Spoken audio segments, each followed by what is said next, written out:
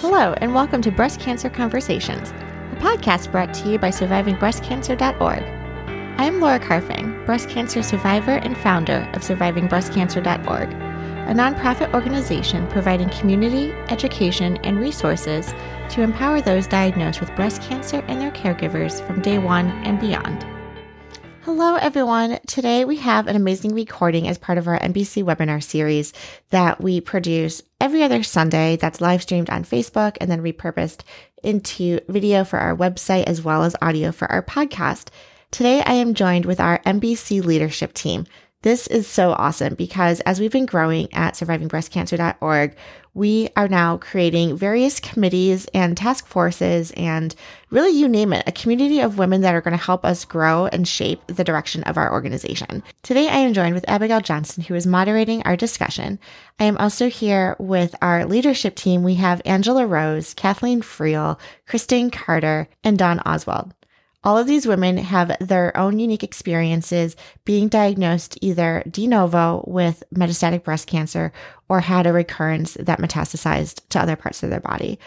They share their personal stories, their wisdom and hope, as well as what we have coming down the pike at SurvivingBreastCancer.org. If you're not already following us on Twitter, please hop over to Twitter and find us at SBC_ORG.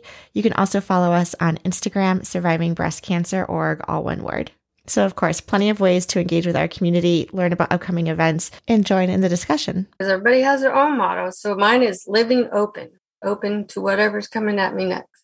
I've told my cancer that it's okay if it lives with me, but if I die, it dies. And so let's just work this out together. Welcome to the conversation.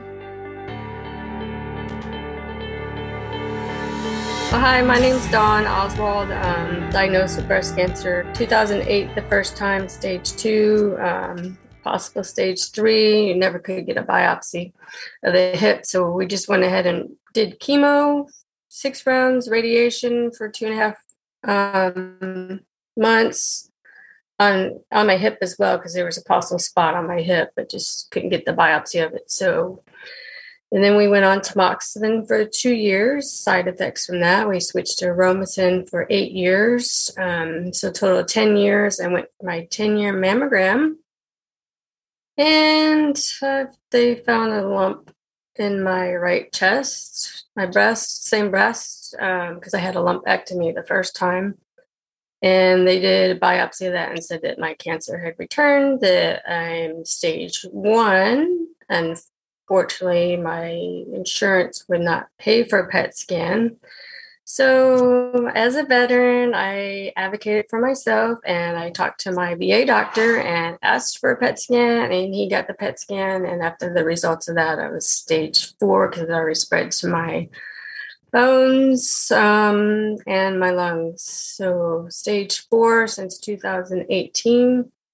On my 4th line of defense, I'm actually doing really well. I started my 4th line 3.5 weeks ago, and I feel great. I have more energy. My sugars are back to normal, and my blood pressure even went down. So I had low blood pressure. So the reason why I'm telling you that is because don't be alarmed to start a new medication, and don't worry about side effects of a new medication.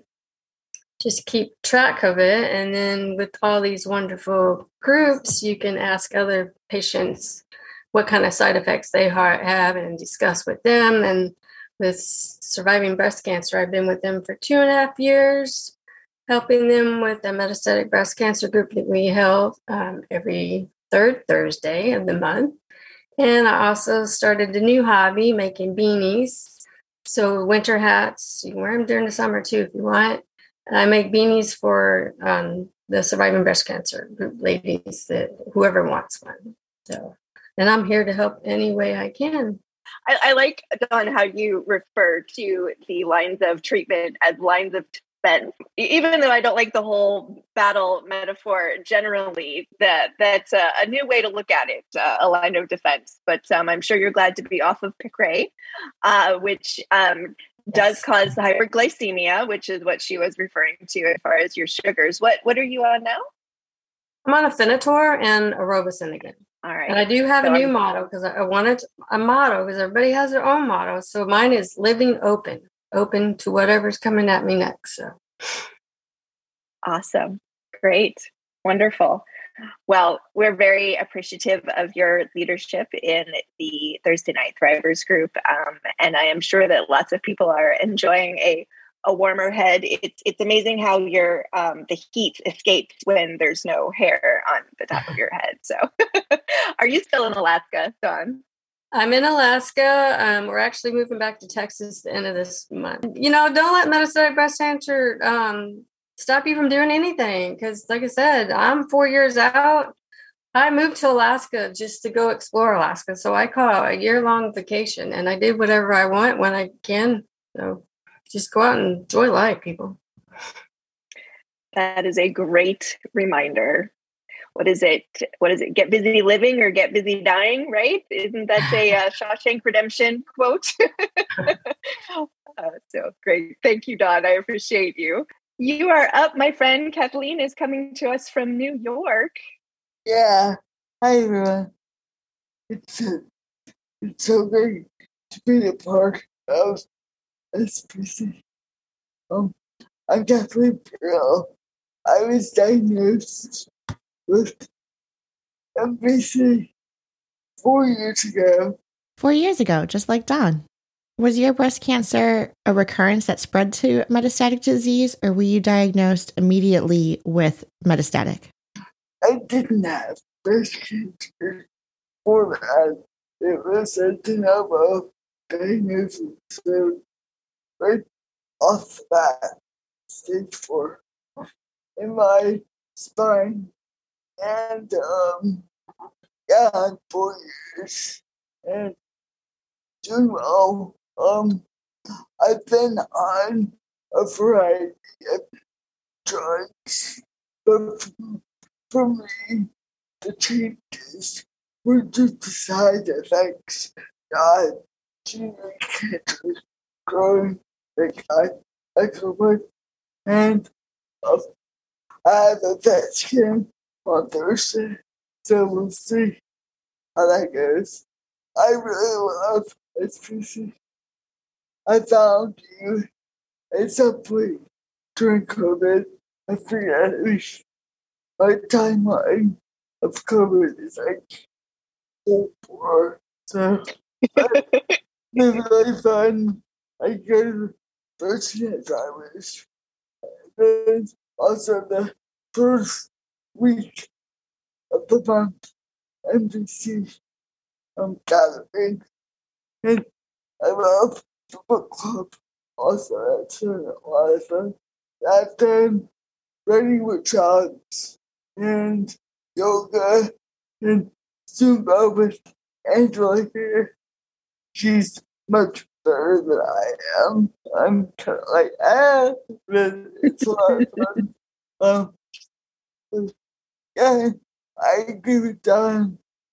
I'm just trying to live as best I can and be involved. I'd still work full time. I'm a neuroscientist. Kathleen, in addition to having and living with MBC, you also work full-time, don't you? What do you do for your day job? I run a research lab to develop new therapies for children with cerebral palsy. So it's really, really fun. And I'm really grateful that I'm able to do it. Because even 4 years in, when I was first diagnosed, I didn't know what the future was. I mean, nobody knows. So I've really got to be where I am. And I really got to be good friends with all of you and with our community. Kathleen she's a doctor. She's a PhD neuroscientist. And, we're very lucky to have you, Kathleen, especially having the experience of having something else other than MBC, having cerebral palsy yourself and having that experience of being, you're working in an ableist oriented job in a lot of ways. And you've taught me a lot about advocating as somebody who needs accommodations and that sort of thing. As you're working and balancing being a patient and working, how do you do that? I don't really know. I guess I just do it. I really love my work. So, yeah, I want to do it. Absolutely. And Kathleen talked about how with the Thursday Night Thrivers group, even though that happens every Thursday, there is once a week when the MBC folks go into a separate room to have conversations about what's different in the breast cancer experience between early stage and stage 4. She also mentioned a whole lot of the other offerings from SBC, the book club. Yes, I love that Kathleen shows up to almost all of our programs because we do it virtually. So no matter where in the world you are, as long as you have an internet connection and the time zone works out for you, you can join our Zumba class, our breast cancer book club meetup. You can do our writing therapy classes, etc. And for me, it's just like hanging out with our friends. So I really value all of you guys who show up each week and each month to our programs. And I know we've been talking about the MBC Thursday Night Thrivers group. And I just want to say, because you guys have already put the feelers out there, that the community wants to meet more than once a month. So we are exploring opportunities to meet more often, possibly twice a month. And so definitely check out our website, survivingbreastcancer.org/events for the latest. And stay tuned because more exciting MBC programming is on its way. Thanks to all these amazing ladies. So let's turn things over to Kristen. Do you want to share a little bit about your story and how you were diagnosed? My timeline is very similar to Dawn's. In 2008, I was diagnosed with a lump, or I was diagnosed from a mammogram, but mine was stage 0. It was a DCIS. And so I opted for a lumpectomy rather than a double mastectomy, which is what my doctor suggested. Would you tell everybody what DCIS stands for? Ductal carcinoma in situ, which means it hadn't traveled outside the duct. And I did follow up. I did, kind of over follow up with ultrasounds and mammograms for the next 7 years, then moved back to America from South Africa. And then just did yearly mammograms. And it was also my 10-year mammogram was coming up, and I started turning yellow and went to the doctor. I'd had a clear 9-year mammogram, but by the 10th, I was metastatic. And I was very close to death when I was diagnosed. I was in liver failure already, and got incredibly lucky with surgery that helped open up my bile ducts, and because they were blocked by a tumor. And that was 4 years ago. I've probably been on 5 lines of treatment, all oral, at least initially, and have just recently gone on to Taxol. And that's my breast cancer story. So Taxol is an IV chemo. Are you getting that once a week, or are they spreading it out for you? Once a week for 3 weeks and then a week off. Okay. So that's just an example of how the treatment for early stage and metastatic disease, even if we take the same medication, is often given on a different timetable, because typically in early stage treatment, people will do 12 weeks of 1 week, one treatment a week. But for those of us who are metastatic, they give us a little more breaks. So how many treatments of Taxol have you had? I think I've had 10 or 11. Oh, wow. So far. Okay. Not rounds. Are you icing your fingers and hands? No, because a few people said not to bother. And that they had no real evidence that made a difference. And I originally started by using a cold cap for chemo, for IV Taxol, because it does cause hair loss. But the cap didn't work for me either. My hair fell out anyway. This is someone else's hair. And I would just borrow now and then. And they look so much nicer now these days, don't they? Yeah. I say it looks you look beautiful. Thanks. It looks great. And the stuff that I first discovered SBC, I'm not even sure how. And I got lots of emails every week for a long time without opening them, because there was something about not wanting to be a member of this club, I think. And then one day I read it, opened one up and read it all the way to the bottom of the page. And within one page was already thinking, when I saw this little blurb saying, "We're looking for volunteers. Are you a writer or a poet or I don't know what else? Click here to volunteer." And I did. And I, 14 years ago, left corporate communications to become a certified coach and a life coach and a coach in positive psychology and teenage and adolescents, and loved the coaching work, but also loved to write. And so I offered to write I had my own blog and also offered to write some blog posts for SBC. And it has turned into a fairly regular weekly column called Dear Kristen, where people can write in questions for anything kind of more the emotional side of living with breast cancer. I have no medical training whatsoever, but the tools that I learned in my own coaching work have been my savior.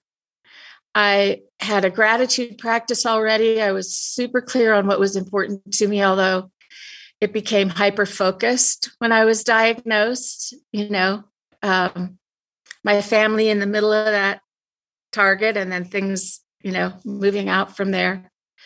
And so I feel like there's some way that I might be able to help even one other person deal with some of the hard stuff, to feel resilient, to realize what heroines we are doing this on a daily basis. That's my motivation. It's wonderful. And I definitely found after I was diagnosed, just somebody saying, "I'm having the same experience that you are." Just knowing that you're not the only one having a particular experience is oddly, strangely comforting, even if it's a terrible experience. So, because when we go into fear, we feel alone. Yeah. If people have questions, Kristen is the person who will answer them. So, how, Laura, can they submit questions? Yes, we're so fortunate to have Kristen as part of our editorial team. So thank you. We are so grateful. So anyone can submit questions. They can go to survivingbreastcancer.org/Dear Kristen. She will receive the inquiry and you will receive a response in an upcoming newsletter. And all of her blogs do live and have residency on our website as well. So you can always search for past questions or check out upcoming questions in case you missed a newsletter. You can also contact Kristen directly at kristen@survivingbreastcancer.org. That's KRISTEN @survivingbreastcancer.org. So Kristen, after leaving corporate, how did you get into coaching? I went on a retreat with Martha Beck, who's an author and sort of one of the first life coaches, and did it as a birthday present to myself. And by the end of it, felt so not just peaceful, like just zhuzhy through my whole body about myself and my place in the world. And I thought, this is what I want to be doing. And the reason I started working with kids is because I thought if somebody had taught me about what my inner strengths were, my own unique superpowers when I was a teenager, it might have made a huge difference in my confidence. So I wound up teaching in schools in South Africa and loved it. Do most people in South Africa speak English, or is English taught in the school? There are 11 official languages in South Africa, and English is one of them, and probably the most often used across the different language groups, cultural groups. So what brought you and your husband back to the States then? Well, our kids were graduating from high school, and one of my parents was quite ill, and we just thought it would be a good time to make the jump, so so that the kids had a bigger range of colleges to choose from, and so that I could be near my father. I'm from Denver, and we now live west of Boulder in the mountains. So it's gorgeous. Turned out really well. Wonderful. Well, thank you, Kristen. We're excited to have you on the leadership team, and appreciate all that you bring to the table, especially from the writing perspective. So, Angela, we are over to you, our movement guru. Would you tell us how you were diagnosed and what you have been doing for SBC?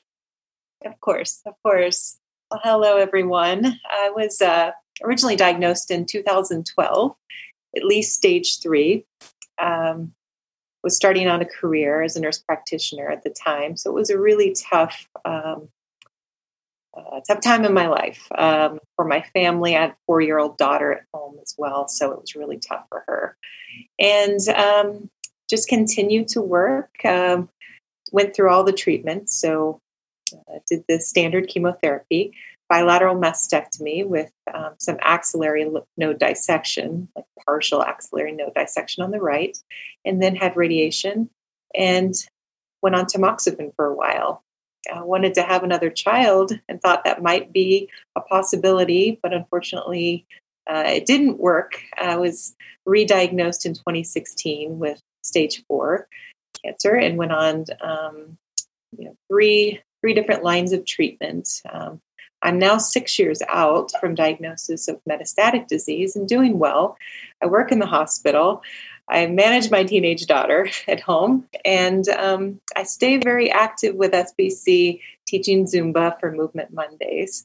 I'm also very passionate about fitness. I ride my bike to work each day, and I feel that has been very beneficial for my physical and mental health. Other than that, that's a lot right there. I see patients prior to surgery, lots of women going through breast surgery. So I feel like I have a unique perspective and can help them, ease anxiety as they're getting ready for surgery. I also see them on the other side, waking them up in the PACU. So it's a really interesting job that I have. It's very busy, somewhat stressful at times, but I love it. I love helping people. I love supporting SBC. I love teaching Zumba. That is wonderful. I'm always amazed at the people who are able to keep working and keep active and all of that, even through all the treatments, because not all of us have been able to do that. So what treatments have you been on, Angela? Well, I originally started on Ibrance and Letrozole. That was an initial treatment, and then went on a clinical trial for immunotherapy. So I did 2 drugs that are standard of care for melanoma, which is nivolumab and ipilimumab.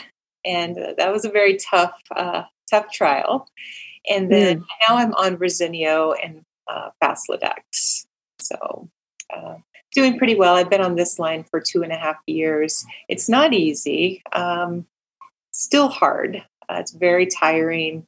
I wear this lovely, not original hair, and it seems to make me seem normal when I go to work for the most part.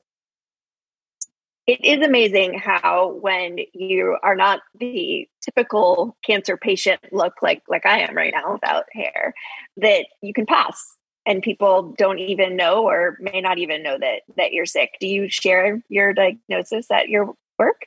No, that might be a Dear Kristen question in the future, because that's a tough one. You would think that healthcare would be the most understanding of the fields when it comes to limitations, but I haven't found that to be true in the past. And so I'm a little more hesitant these days to share information because it can be perceived as a weakness, and that's the last thing I want to be worried about is job security. When I run the legal clinics for Project Life, that is one of the major questions that people come to talk about is, what do I do? Who do I tell?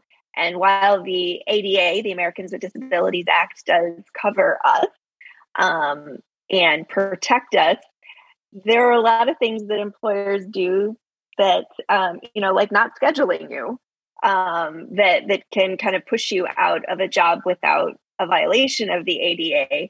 But, their perspective may be different from an employee's perspective. So what you shared is what I hear from a lot of people, that, they keep it under wraps as long as they possibly can. So how old is your daughter now? You said she was a teenager? She's 14.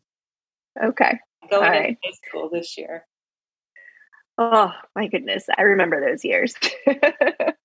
I didn't ask you guys to share your subtype. So I'm assuming, Angela, that you are hormone positive. Are you also HER2 negative? Yes. Okay. And Dawn, is that the same subtype that you have? Yes. Okay. How about you, Kristen? Yes. Same one. Okay. Yes. And I know, yes. I know Kathleen has that same subtype. So it is the most prevalent subtype, whether you're early stage or late stage. And so we have the dubious honor of having the most treatments available to us. And so we also didn't talk about metastatic sites. So Dawn, where are your mets? You name it. Man, I have it all over my bones. Femur, both hips. I have it in my back. I have it on my ribs, my sternum, and on my skull, and my lungs. Now on my liver, 2 lesions on my liver, and then I had 2 lesions on my spleen 2 years ago, and now they're regrowing. So on my spleen, which was weird, and I asked my doctor about that, and she's like, "You're metastatic." What does that mean? Where else can it go? Do you have ductal carcinoma, or do you have lobular? I couldn't tell you, but mine was up here, and it was growing that way. That's why it started hurting, because I got it checked the first time. They did a needle biopsy in the office, and I guess maybe they missed it and said it was nothing. But he did tell me the only way to tell is to get it cut out. But if it's not bothering you, I said, well, it's not really bothering me. So I just thought it was a cyst. So he said, well, when it bothers you, come back. And literally a year and a half later, it started growing and it hurt. Wow. And he took it out and that was it. Told me the next day, it's cancer. I'm like, oh, great. It's been there all this time. So it spread to my lymph nodes the first time. Okay. So there's a reason for everything. My daughter was going through cancer, so I think that mine was misdiagnosed on purpose so I can take care of her. So there's a reason for everything. So I look at the bright side, all the positives. So. Sure. And being able to look back and see how things worked out can help quite a bit. Kathleen, do you have ductal carcinoma as well? Yes. Okay. And where are your mets? My spine. Haven't gone anywhere else. That's good. That's very good.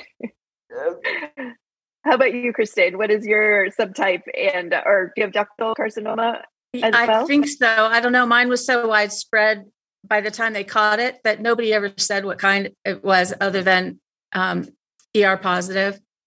Okay.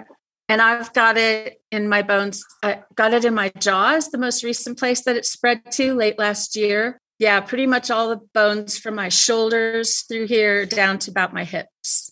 And in my liver, but it's stable at the moment. My doctor has said since I started on Taxol that it's actually been staying pretty stable. I'd love to clear the damn stuff up, but I'll take stable if that's all I can get.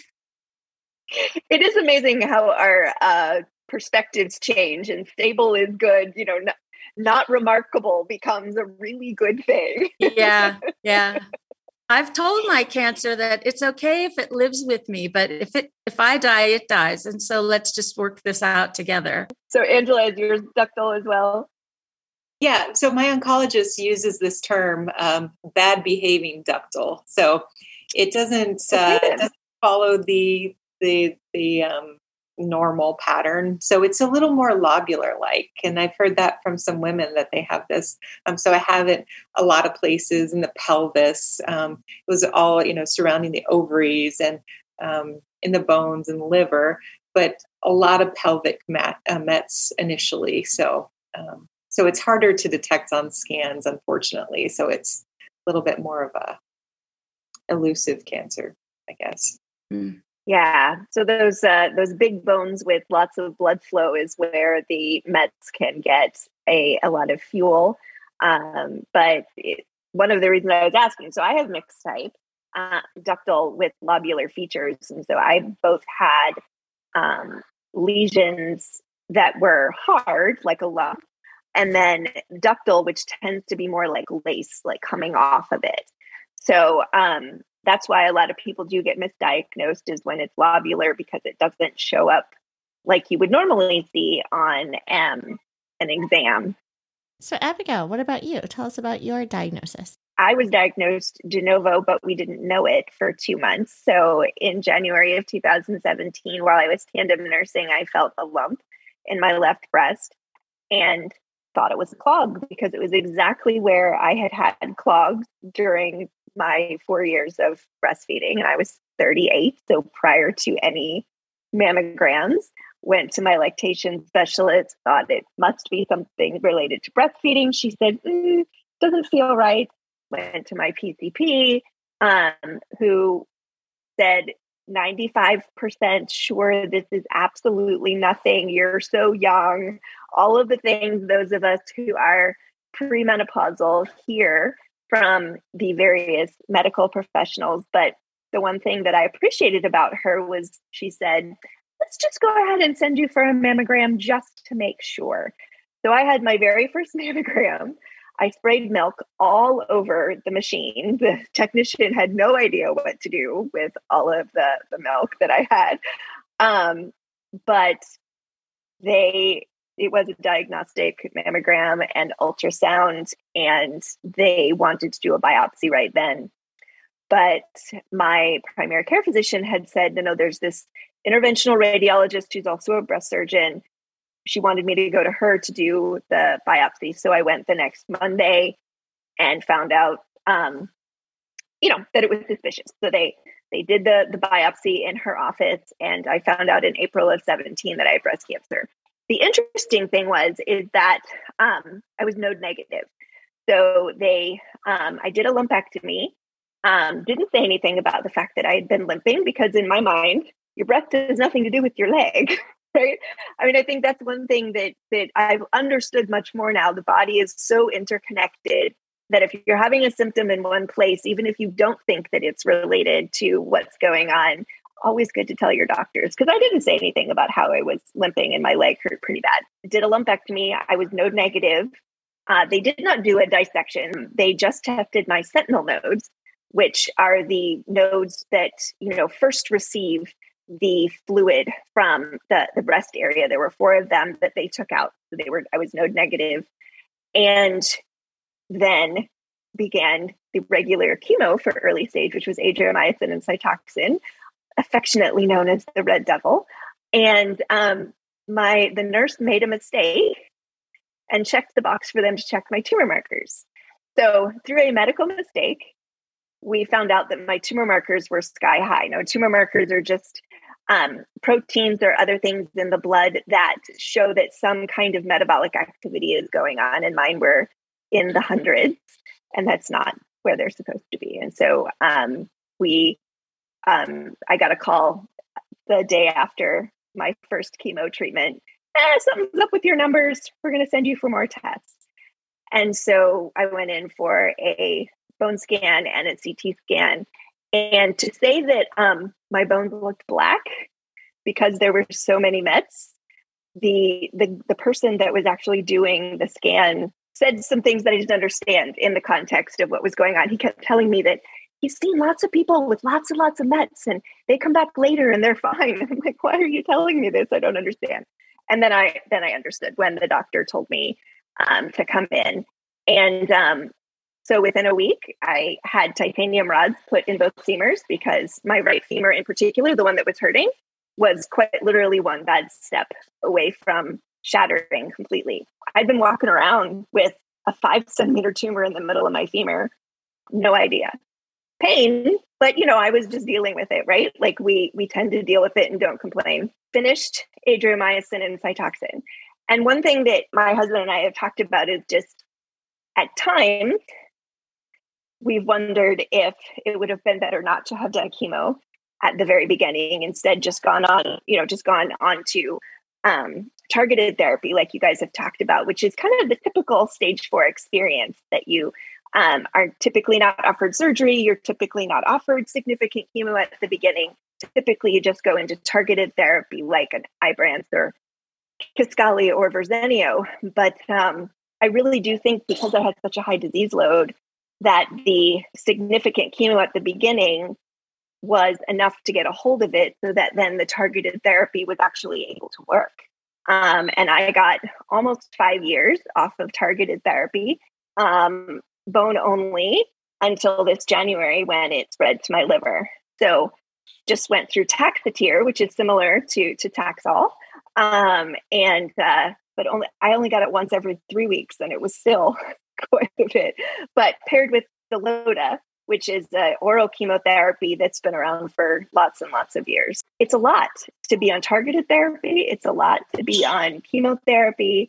I am thankful for the years that I got on targeted therapy, where I was able to pass for a healthy person. I had hair and I had some amount of energy. My boys were 2 and 4. And when I was initially diagnosed, they are 7 and 9 now. So you probably heard them, because they're not quiet.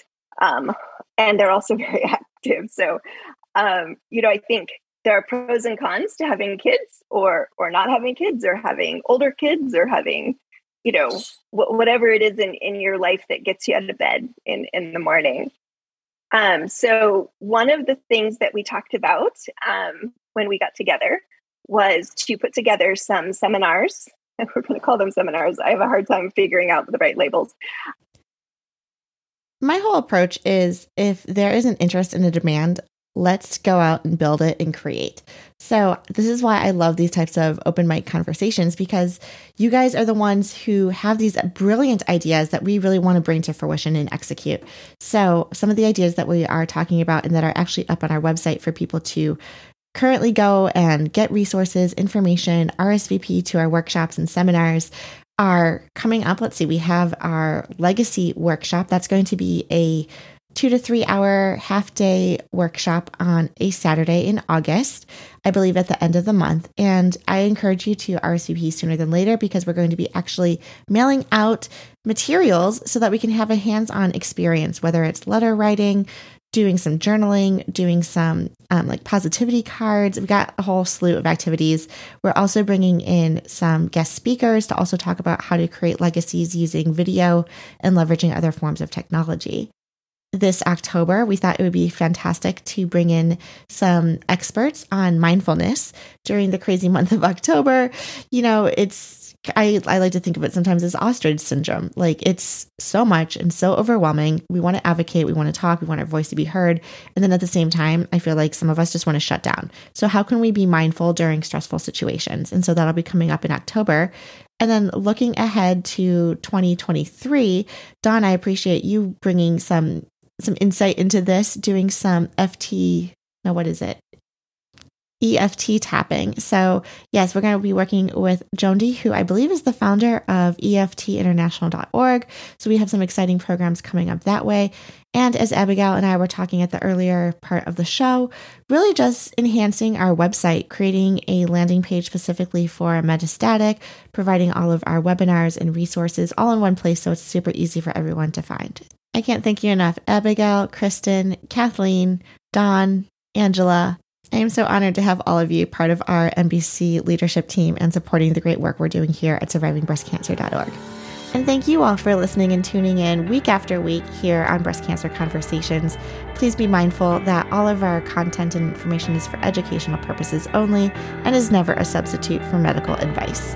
If you want to hang out, again, please check out survivingbreastcancer.org/events, where you can RSVP to our Thursday Night Thrivers weekly meetup, our Movement Monday classes, workshops, seminars, and so much more. We can also continue the dialogue online via social media. Our Instagram handle is survivingbreastcancer.org, all one word, and you can follow us on Twitter at SBC_ORG.